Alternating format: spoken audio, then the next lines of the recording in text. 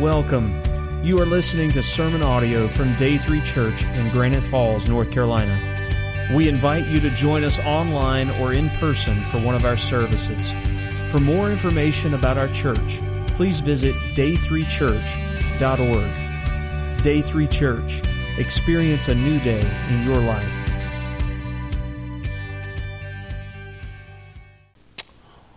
Okay. Well, good morning again. All right. Some of you need some more coffee. All right. I'm used upstairs where the energy is up here. Thank you for feeding your kids chocolate before you come. It's great. All right. We are in a series, but if you look on the screen, entitled The Prodigal God, or on the back wall behind me, The Prodigal God, and it is based on a book by the same name by Dr. Timothy Keller, who is the pastor of Redeemer Presbyterian Church in Manhattan, New York. Dr. Keller started the church. He and his wife started the church some years ago, and started out with 6 people, I believe. And now they are in 6 services with over 5,000 people. And so the Lord's blessed Dr. Keller in a great way. In my opinion, he is probably one of the greatest modern-day theologians alive. And profound teacher of God's Word. And really enjoy reading his work. 2 weeks ago, Pastor Lynn kicked off our series, The Prodigal God, by doing an overview of the parable itself. And then last week, he shared with you about the people who surrounded Jesus while he was teaching this particular parable. And he talked about and shared with you that there were 2 audiences present. The tax collectors and the sinners, and the teachers and the Pharisees. Teachers of the law and the Pharisees. I no doubt believe that the disciples were there as well. But the Bible does not list the disciples, but I'm sure that they were close by. And we are going to pick up in verse 11 of chapter 15. And just to give you a real quick background of what happened before we get to verse 11, is that Jesus has already told 2 other parables before he shares this one. The parable of the lost coin and the parable of the lost sheep. Okay?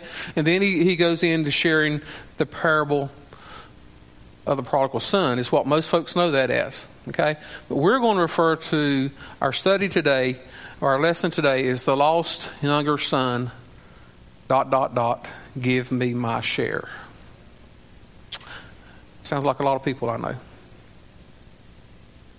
Including Daryl. Give me my share. Okay? So that's what we're going to talk about today. And we're going to pick up and we're going to read the entire passage. And then we'll come back and dissect it and break it down in a little bit more detail. Let's pick up verse 11. Jesus continued. So in other words, he's already told these other 2 parables. And now he's starting into the third. Jesus continued. There was a man who had 2 sons. The younger one said to his father, "Father, give me my share of the estate." So he divided his property between him. Long after that, the younger son got together all he had, set off for a distant country, and there squandered his wealth in wild living. After he had spent everything, there was a severe famine in that whole country, and he began to be in need. So he went and hired himself out to a citizen of that country, who sent him to his fields to feed pigs. He longed to fill his stomach with the pods that the pigs were eating, but no one gave him anything. When he came to his senses, he said, "How many of my father's hired men have food to spare? And here I am starving to death. I will set out and go back to my father and say to him, 'Father, I have sinned against heaven and against you. I am no longer worthy to be called your son.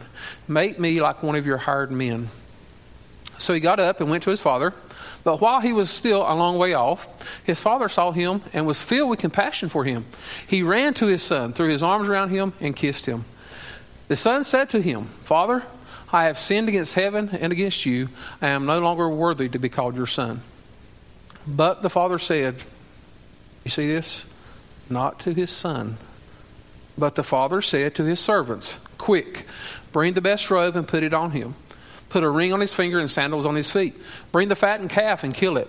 Let's have a feast and celebrate. For this son of mine was dead and is alive again. He was lost and is found.' So they began to celebrate." So our very first thing we're going to do this morning is we're going to look at the meaning of the request. The request on the part of the son. What does this request mean? And we're going to start back in verse 11 and read through the first part of verse 12. But Jesus continued, there was a man who had 2 sons. The younger one said to his father, Father, give me my share of the estate. So what does this mean? Father, give me my share of the estate. Give me my share of your property. Now, I'm going to ask you many times this morning to put yourself in the audience that Jesus is talking to there. So we need to transport ourselves to that audience, okay, to understand and grasp the meaning of this teaching of this parable, okay? So if you're sitting there and you hear Jesus tell this parable, and the very first thing that Jesus shares in the parable is, the son says, give me my share of the estate. What does that mean? If you're sitting there and you hear that, your jaw will drop. Because in that day and time, that was unheard of. Unheard of. Today it's unheard of as well. No one goes to their dad. No one goes to their mom and says, give me my share of the estate now. And in that day and time, it was unheard of as well. And in Middle Eastern culture, to ask for the inheritance while the father is alive, to wish him dead. So in other words, the son goes to daddy and says, Daddy, I'd as soon you were dead. I want my part. Give me my share. What I am entitled to, I want it now. So I don't care. I want it now. That was the request. That was the meaning behind the request. So the request, therefore, would have been a disgrace to the family, would have been a disgrace to the family name, because the younger son's extraordinary disrespect for his father would have been known in the community. Okay? The community would have been aware of this total disrespect for the dad, and they would have been shocked to it as well. Not only was it a sign of disrespect to the father, it was also a blow to the economic standing of the dad. The economic standing to the dad. Because then a person's status in the community was known by how much you owned. Your property, livestock, things such as that. And so there was an economic impact to the situation as well, because he had to sell part of his estate to have liquid assets to give to the son. So there was the impact there as well. But this is the most important impact, and I don't want you to miss this. The request ripped at the father's heart. I dare say there's anyone in this room who's had their child look at them and say, in so many words, I wish you were dead, so I could have mine. I could have my share. I could have my part. My. See, this request had a relational impact, the father and the son. Everything changed from that day forward because of a simple request. I want mine. Give me my share. Why would he make this request? Well, I think Augustine, in his writings entitled Confessions, gives us a pretty good idea of possibly the reason why. Augustine said that our hearts are distorted by what he termed disordered loves. Disordered loves. In other words, we love and we rest our hearts in and find purpose in things or people to give us the joy and meaning in our lives, get this, that only can be supplied by the Lord. So in other words, everyone in this room, everyone who's ever been born, we're born with a void here in your heart. And we do an excellent job in America in this day and time of filling that void, putting things in that hole in our heart with things, people, job, possessions, things such as that. And Augustine calls that disordered love. Disordered loves. Now, my first car was a 1973 Chevelle Super Sport. Oh, buddy, it was bad. Gene, what was your first car? A horse?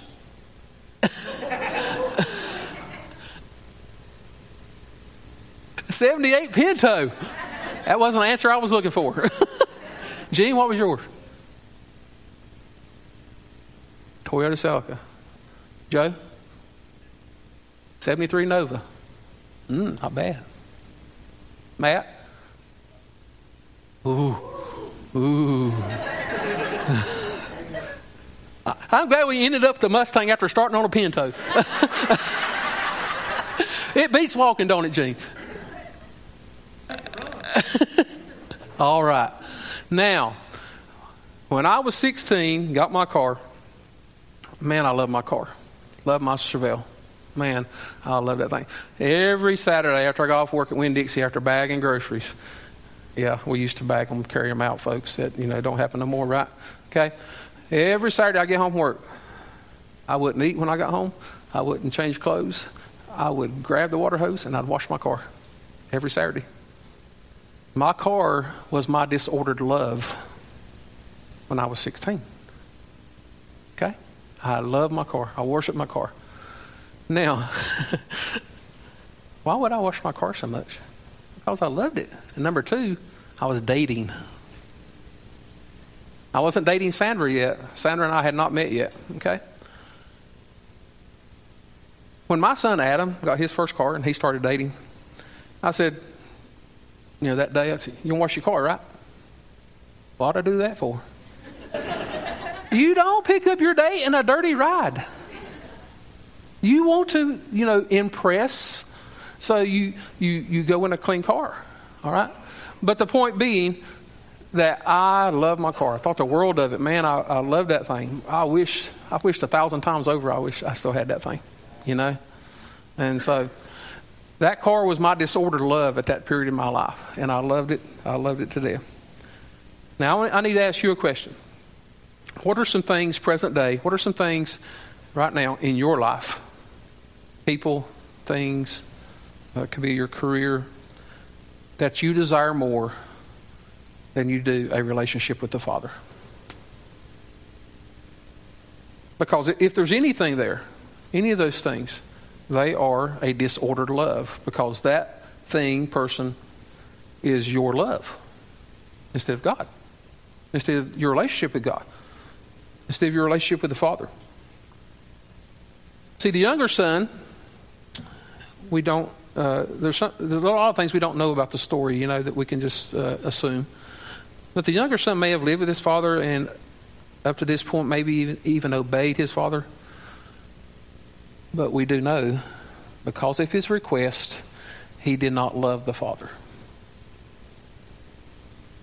The thing that he loved ultimately was what the Father provided. Now, there is a big difference. You get that, right? A love for the Father and the things the Father provides. His heart was set on the wealth and the comfort, freedom, status that wealth brought. And see, his dad was just the means to the end. His dad was the one that just provided all that. And evidently, he just grew tired of his relationship with his dad. And that's why he goes to make the request.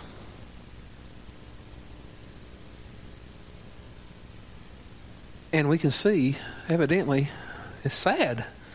We can see that through his request, he was tired of waiting for his dad to die.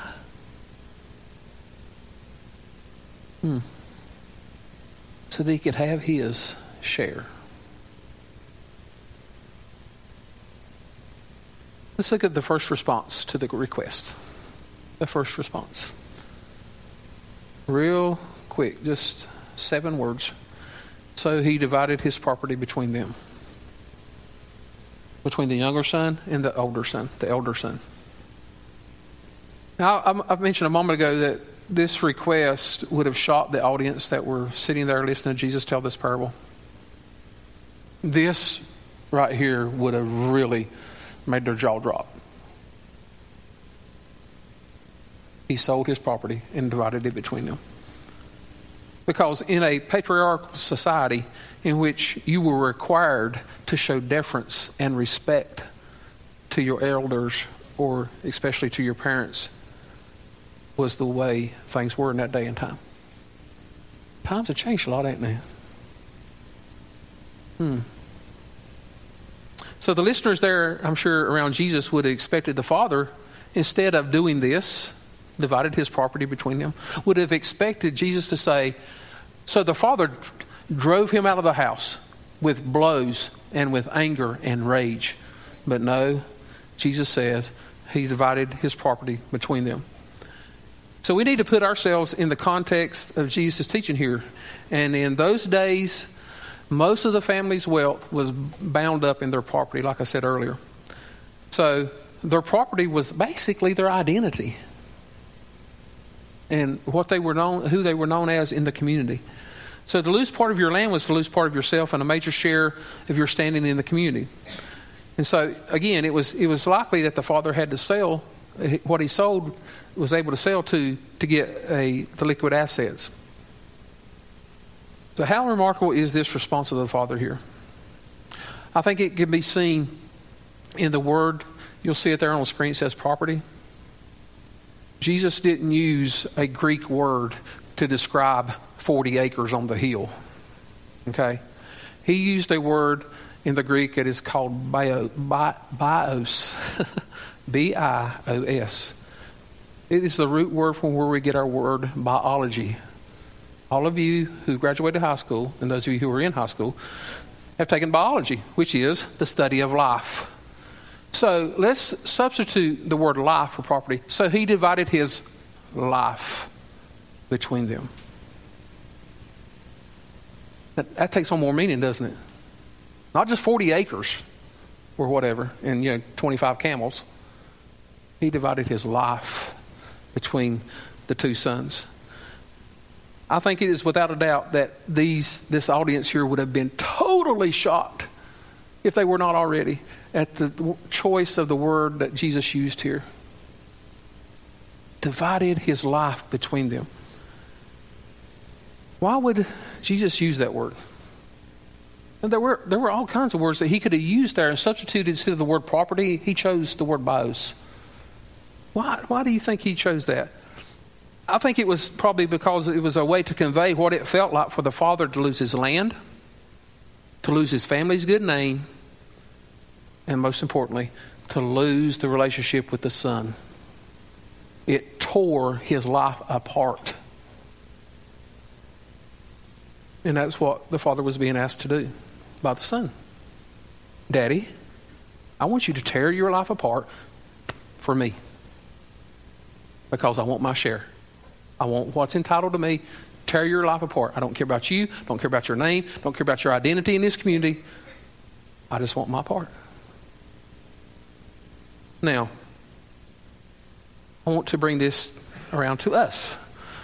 I want to remind you today, or to inform you today, if you did not know this, that God was willing for his son to be torn apart for you.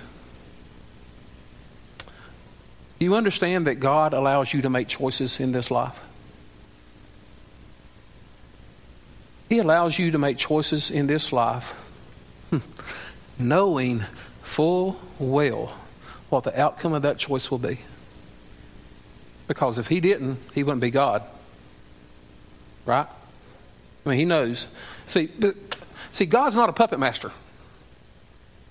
And we have strings attached to the back of our necks. And he's up there manipulating us and making or causing us to choose the things that we choose to do. Sin. God's not up there making you do X, Y, or Z. It's your choice. Your choice. And we're going to see at the end today why I think he allows that to happen. So we've seen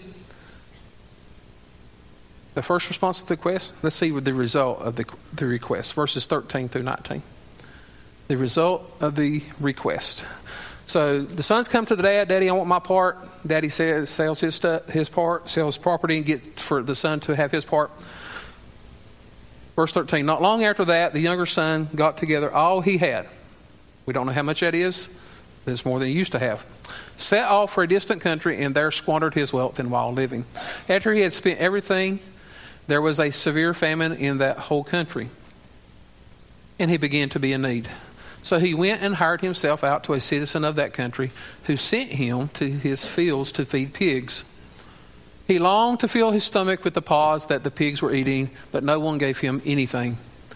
When he came to his senses, he said, how many of my father's hired men have food to spare?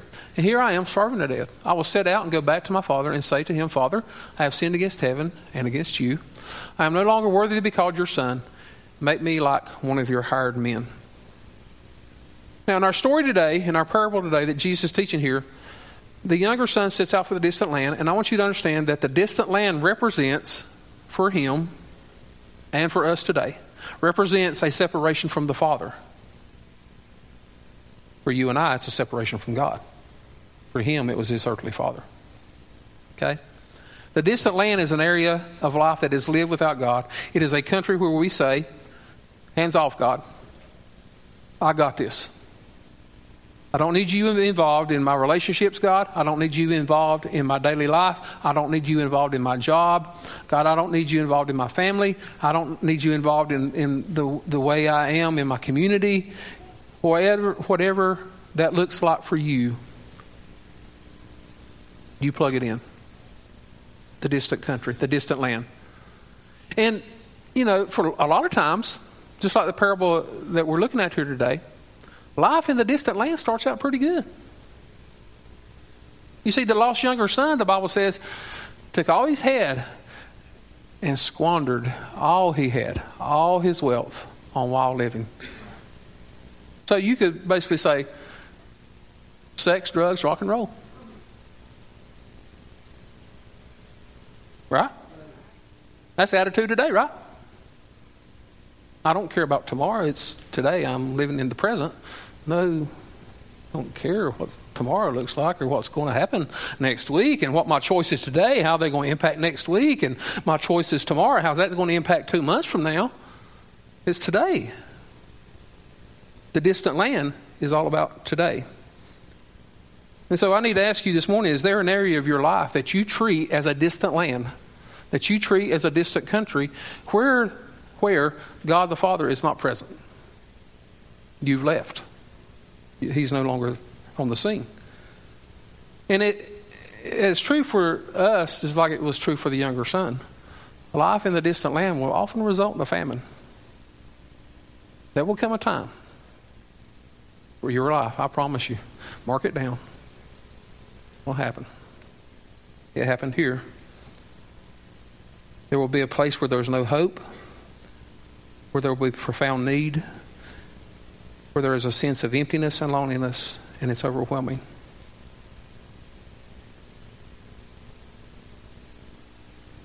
Life in the distant land will bring a dramatic conclusion as well. A very dramatic conclusion. It brings a sudden awareness to the hard truth. I love this. Verse 17. When he came to his senses. We have no idea how long how long it had to take for this to happen. We don't know. The Bible just says he squandered all of his wealth on wild living, lost everything he had. Then he came to his senses.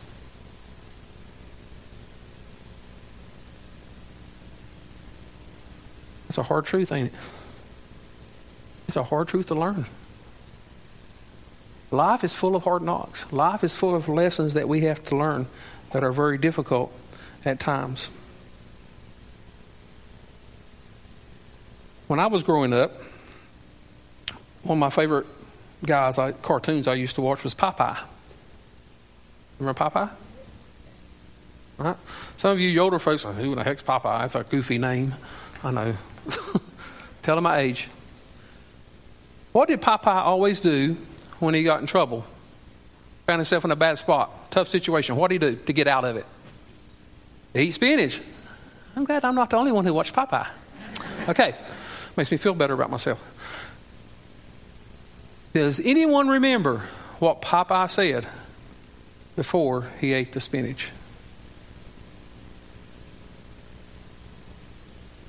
Bingo! I stood it till I can't stands no more. That's what Popeye would say. That's what he would say, stands. This is what the lost younger brother says. He came to his senses. How many of my father's hired men have food to spare? I am starving to death. A hard conclusion to a fact, a true fact. Hard to understand it, hard to grasp it, hard to accept it, even more so, right? He came to his Popeye moment. I can't stand no more. I can't stand being in the distant country. I can't stand being broke. I cannot stand being in the pig pen. I cannot stand smelling like pigs. I'm starving to death. There are people today that are just like that. There are people who refuse to be honest about their circumstances.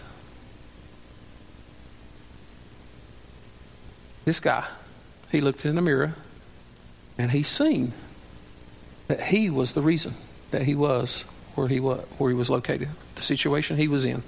He understood that he was there. And so I must ask you this question this morning. Would you be willing to be honest about your circumstance? Where you find yourself? Would you be honest like he is? I'm starving to death.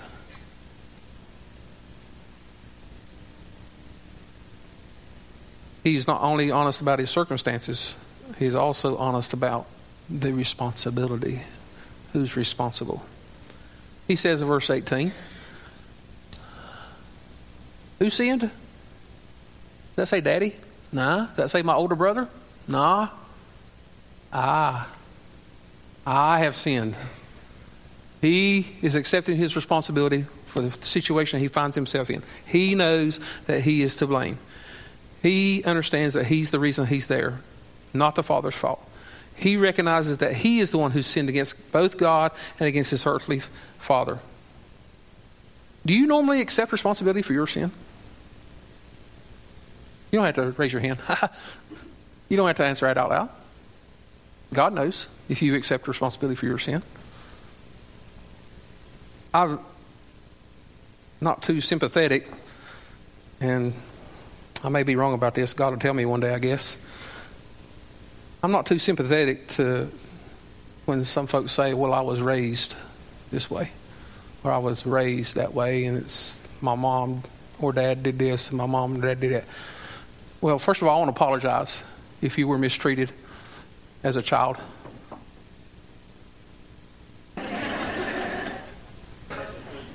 That's one of my peeps upstairs.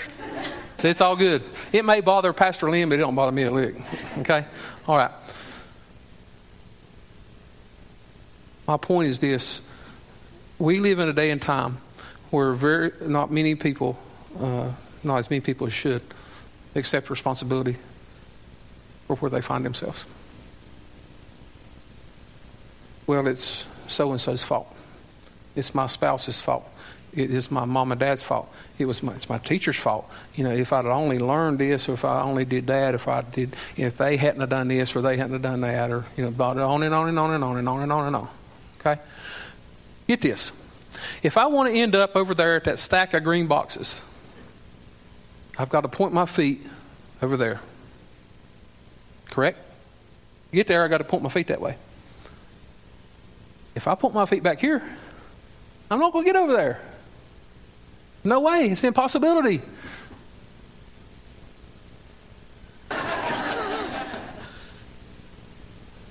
That's right. They're looking for me. Oh, you wouldn't believe the grief that I got between services when I went up there. You deserted us. Oh, I didn't desert you. Take it up with the preacher. No, just kidding. Where was I at? Wrong direction. All right.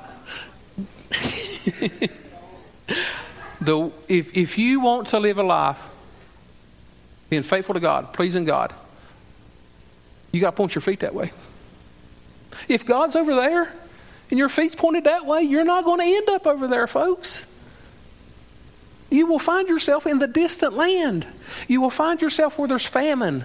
You will find yourself where you're in the pig pen.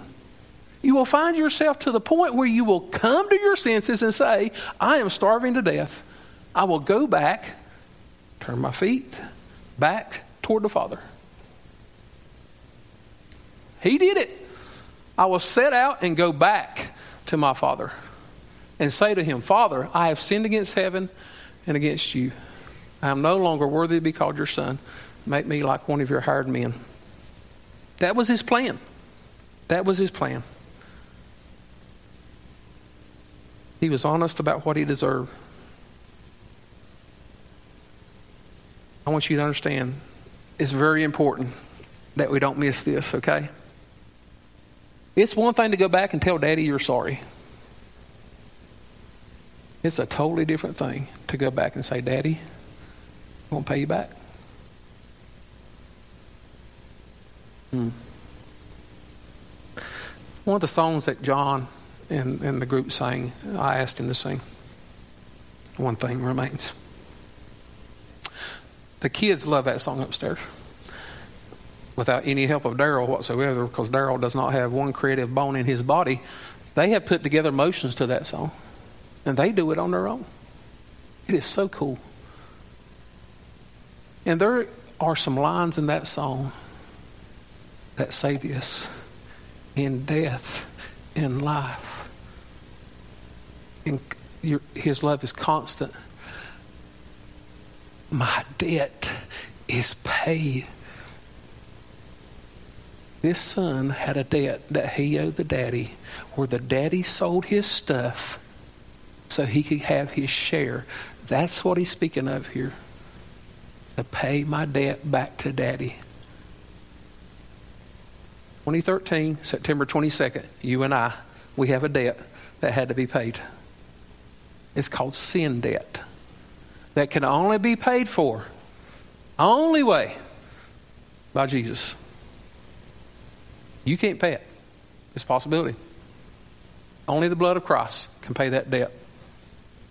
Only the blood of Christ.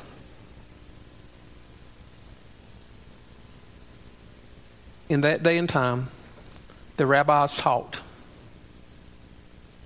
that if you had violated the community standards, an apology, just an apology, not just saying, Daddy, I've sinned against you and against heaven and against you. That was not enough. The rabbis taught that there's another standard here. They taught that you also had to make restitution. So he couldn't just say, I'm sorry. So that he's developed a plan here. Sounds like a great plan, doesn't it? Let's go to verse 20. Let's see what happens. He gets up and goes. He formulates this plan where? In the distant land, famine going on, in the pig pen, smells like pigs. He formulates this plan. He doesn't say, okay, I'll go next week. I'll go in next month or so. Maybe I can stand this pig pen a little bit longer. He gets up and goes to the Father. I need you, Greg, in just a moment. I want you to, everybody look at the screen. If he doesn't do this right here, he got up and went to his Father. Greg, go back to verse 7, or David, there you go, David. 17 doesn't matter. You do understand that. It doesn't matter if he comes to his senses or not.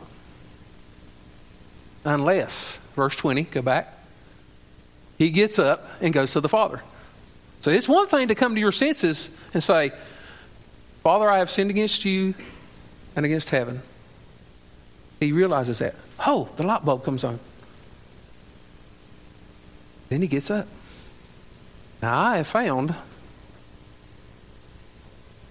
that a lot of people, spiritually speaking, they get to that point.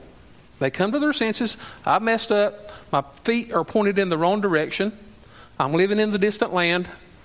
I'm in the pig pen. And it stops. They don't do that. They don't get up. They don't change their direction and head toward the Father. They stay in the pig pen. Are you ever guilty of that? You don't move. I wonder why that's so. My grandfather when I was growing up, used to raise pigs. Gosh, they stunk. Guess where the pig pen was? You're going to love this. Right beside the outhouse. You couldn't tell the difference. It was bad. Now, if you are in the room and you have no idea what an outhouse is, go ask your mom and daddy when you get home. Okay? But some people will stop right there. They will not get up and moving toward the Father. And in our parable today, Jesus is talking about moving to God the Father. Returning to the Father. Returning there. So he gets up. And I need to ask you this morning, do you stop at verse 17? Does the light bulb come on and you stop? You don't want to move for whatever reason. Or do you get up trusting that the Father will restore? Let's look at our last response. The last response to the request. But while he was still a long way off, the son's coming back. Well, while he was still a long way off, his father saw him and was filled with compassion for him. He ran to his son, threw his arms around him, and kissed him. The son said to him, "Father, I have sinned against heaven, against you. I am no longer worthy to be called your son." But the father said to his servants, "Quick, bring the best robe and put it on him. Put a ring on his finger and sandals on his feet. Bring the fattened calf and kill it, and let's have a feast and celebrate. For this son of mine was dead and is alive again. He was lost and is found." So they begin to celebrate. So the father sees his son, sees him coming down the road, the trail, toward the house. Have no idea what the son looked like. He could have had rags on. Don't know. Have no idea. The Bible doesn't tell us that. But I do know what the father does. The father takes off running. Now, as a general rule, it was unheard of in that day and time for a distinguished patriarchal man, specifically the father, to run. Never, ever ran. What would have to happen? Well, he'd have to pull his robe up, which would expose his bare legs. That never happened. Children ran. Young men ran. Sometimes women would run. But never, ever, never, ever the father. Unheard of. The father takes off running and openly showing his emotion for his son who's now home. Some of you here this morning,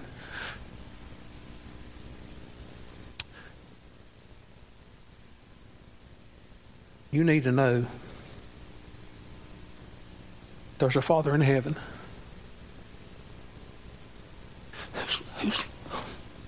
who's looking for you. He's looking for you. He's wanting you to come home. And he wants to wrap his arms around you and to show you grace, forgiveness, and love. It doesn't matter where you've been. It doesn't matter what the distant country looked like. It doesn't matter what you've done. He just wants you. I love how in our story the father interrupts the son. Doesn't reply to the son. You ever noticed that? Have you read this story? He talks to the servants. Quick, get the best robe. Get the sandals. Get the fattened calf. The robe was his own. His sandals was his own. All out of love. All out of love that the Father was wanting to restore the Son. The Father does not say, in looking at the Son, "I'm going to wait till you repay this debt you owe me. I'm going to wait till you get on your hands and knees and beg for forgiveness." We do not read that there. I'm simply going to take you back. As you are, I'm taking you back. Now, anyone in that community would have thought that that was foolish to do that. Foolish to give him the best robe. Foolish to put sandals on his feet. Foolish to kill the fattened calf. because the fattened calf was only killed on the rarest of occasions. Very rare. How rare is this? Verse 24. This son of mine was dead, and now he's alive. Wow. That's rare.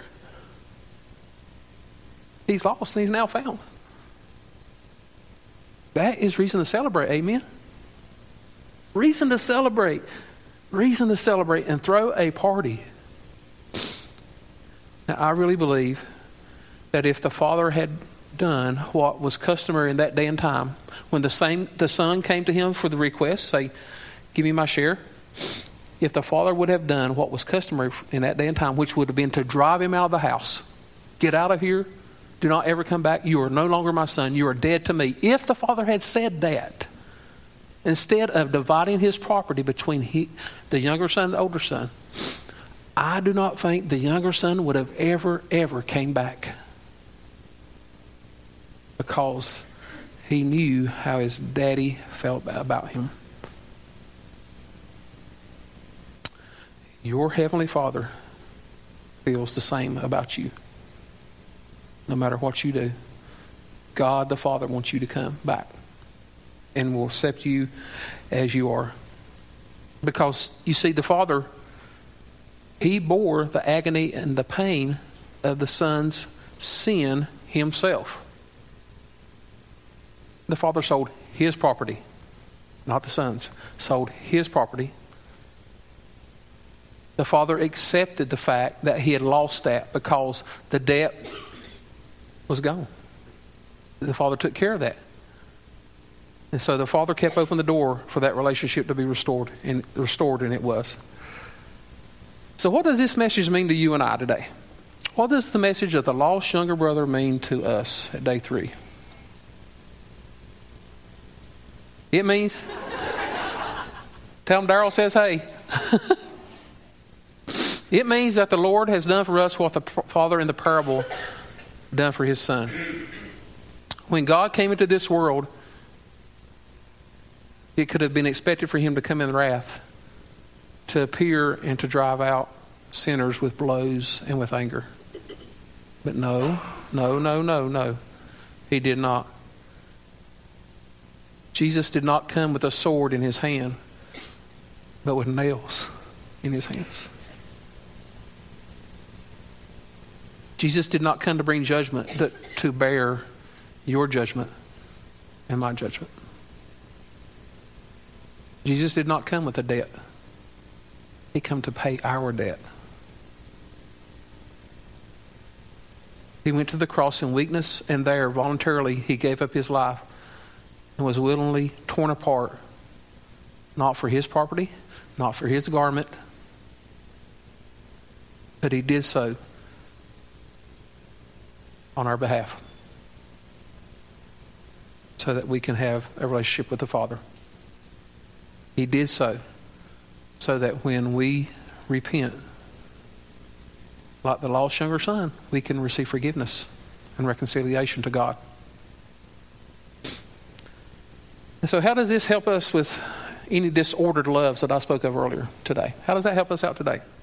Well, objectively, it means that there is real, true forgiveness for us today. Real and true. Our guilt is dealt with by the blood of Jesus. Subjectively, when we see the absolute beauty of what Jesus has done for us, it captures our hearts. I love and I requested that Aaron and John and the folks sing the last song that they sung before I spoke. The more I seek you. When is the last time that you sat, took God's word, and intentionally, on purpose, sought God?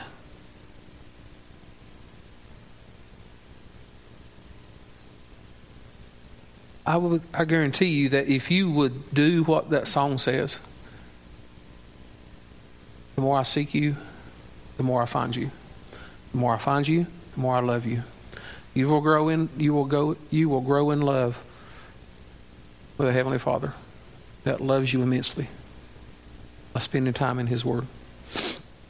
The more you look at Jesus, the more you will love him above anyone or anything else. Because, get this, folks, again, I can't hammer it home enough. He is the one that fills that void. He is the one that displaces and takes the place of that disordered love.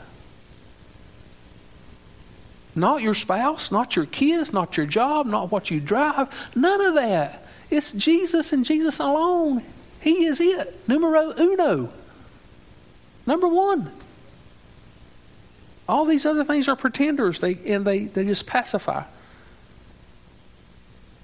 God's love and forgiveness can pardon and restore any and every kind of sin or wrongdoing.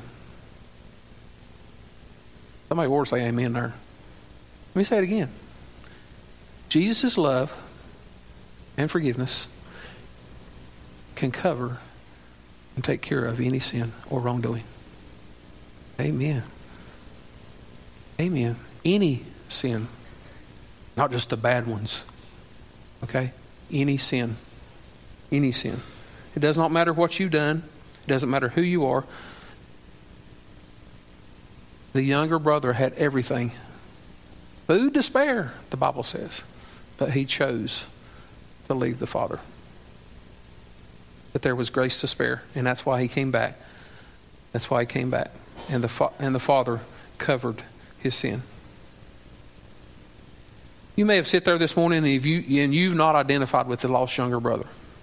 That's great. If you have trusted Christ with your Savior, as your Savior, you're not a lost younger brother, okay? But I'm not naive enough, and I hope you're not naive enough to think that you're not here by accident. And what I mean is this. No, you're not a lost younger brother. You've trusted Christ and you're following Jesus. Awesome. No doubt. You probably have people in your life, family, neighbors, co-workers, people you go to school with, who are lost younger brothers. You see it in their lives. You see that they're on a distant land. You see that they are living a quote-unquote pig pen style life away from the Father. And you see that their feet are going the wrong way. Maybe God wants to use you to get them out of the distant land. That may be God's message for you today. I want to use you. I want to use you to impact this lost younger brother or this lost younger sister. Possibly God wants to use you to be a rescue agent. You ever thought about that? It's awesome to be used to God. Let's pray. Lord, I love you this morning because you first loved me. And Lord, I know that is true of everyone in this room. Lord, you received us.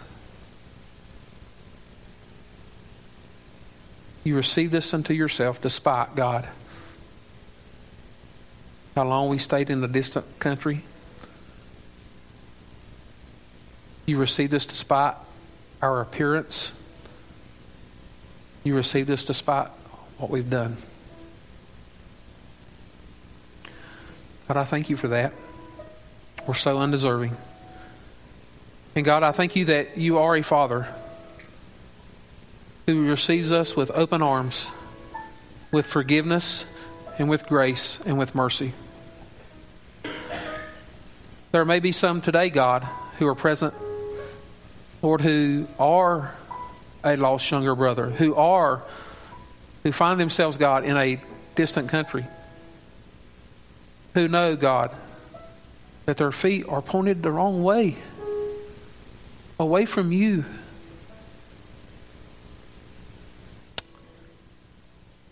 God, I just ask that you overwhelm them at this time, God, with your love. Help them, Lord, to understand that there is grace. There is abundance. There is abundant love, God, in a relationship with you. That you fill that void that we try to replace with other stuff. Lord, there's still others who may be here today who have trusted you, God, who are following you.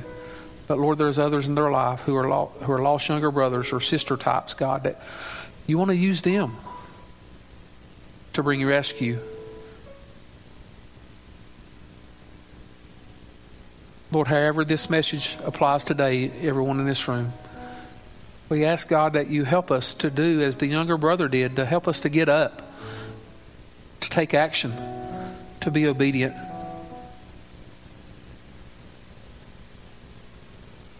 As we go through this time of response, I ask that your will be done in each life. For it's in Christ's name I pray. Amen. Thanks for listening to this sermon audio production from Day 3 Church. We pray that it has ministered to you. For more information about our location, service times, or other sermon podcasts, please visit us online at day3church.org. Day 3 Church. Experience a new day in your life.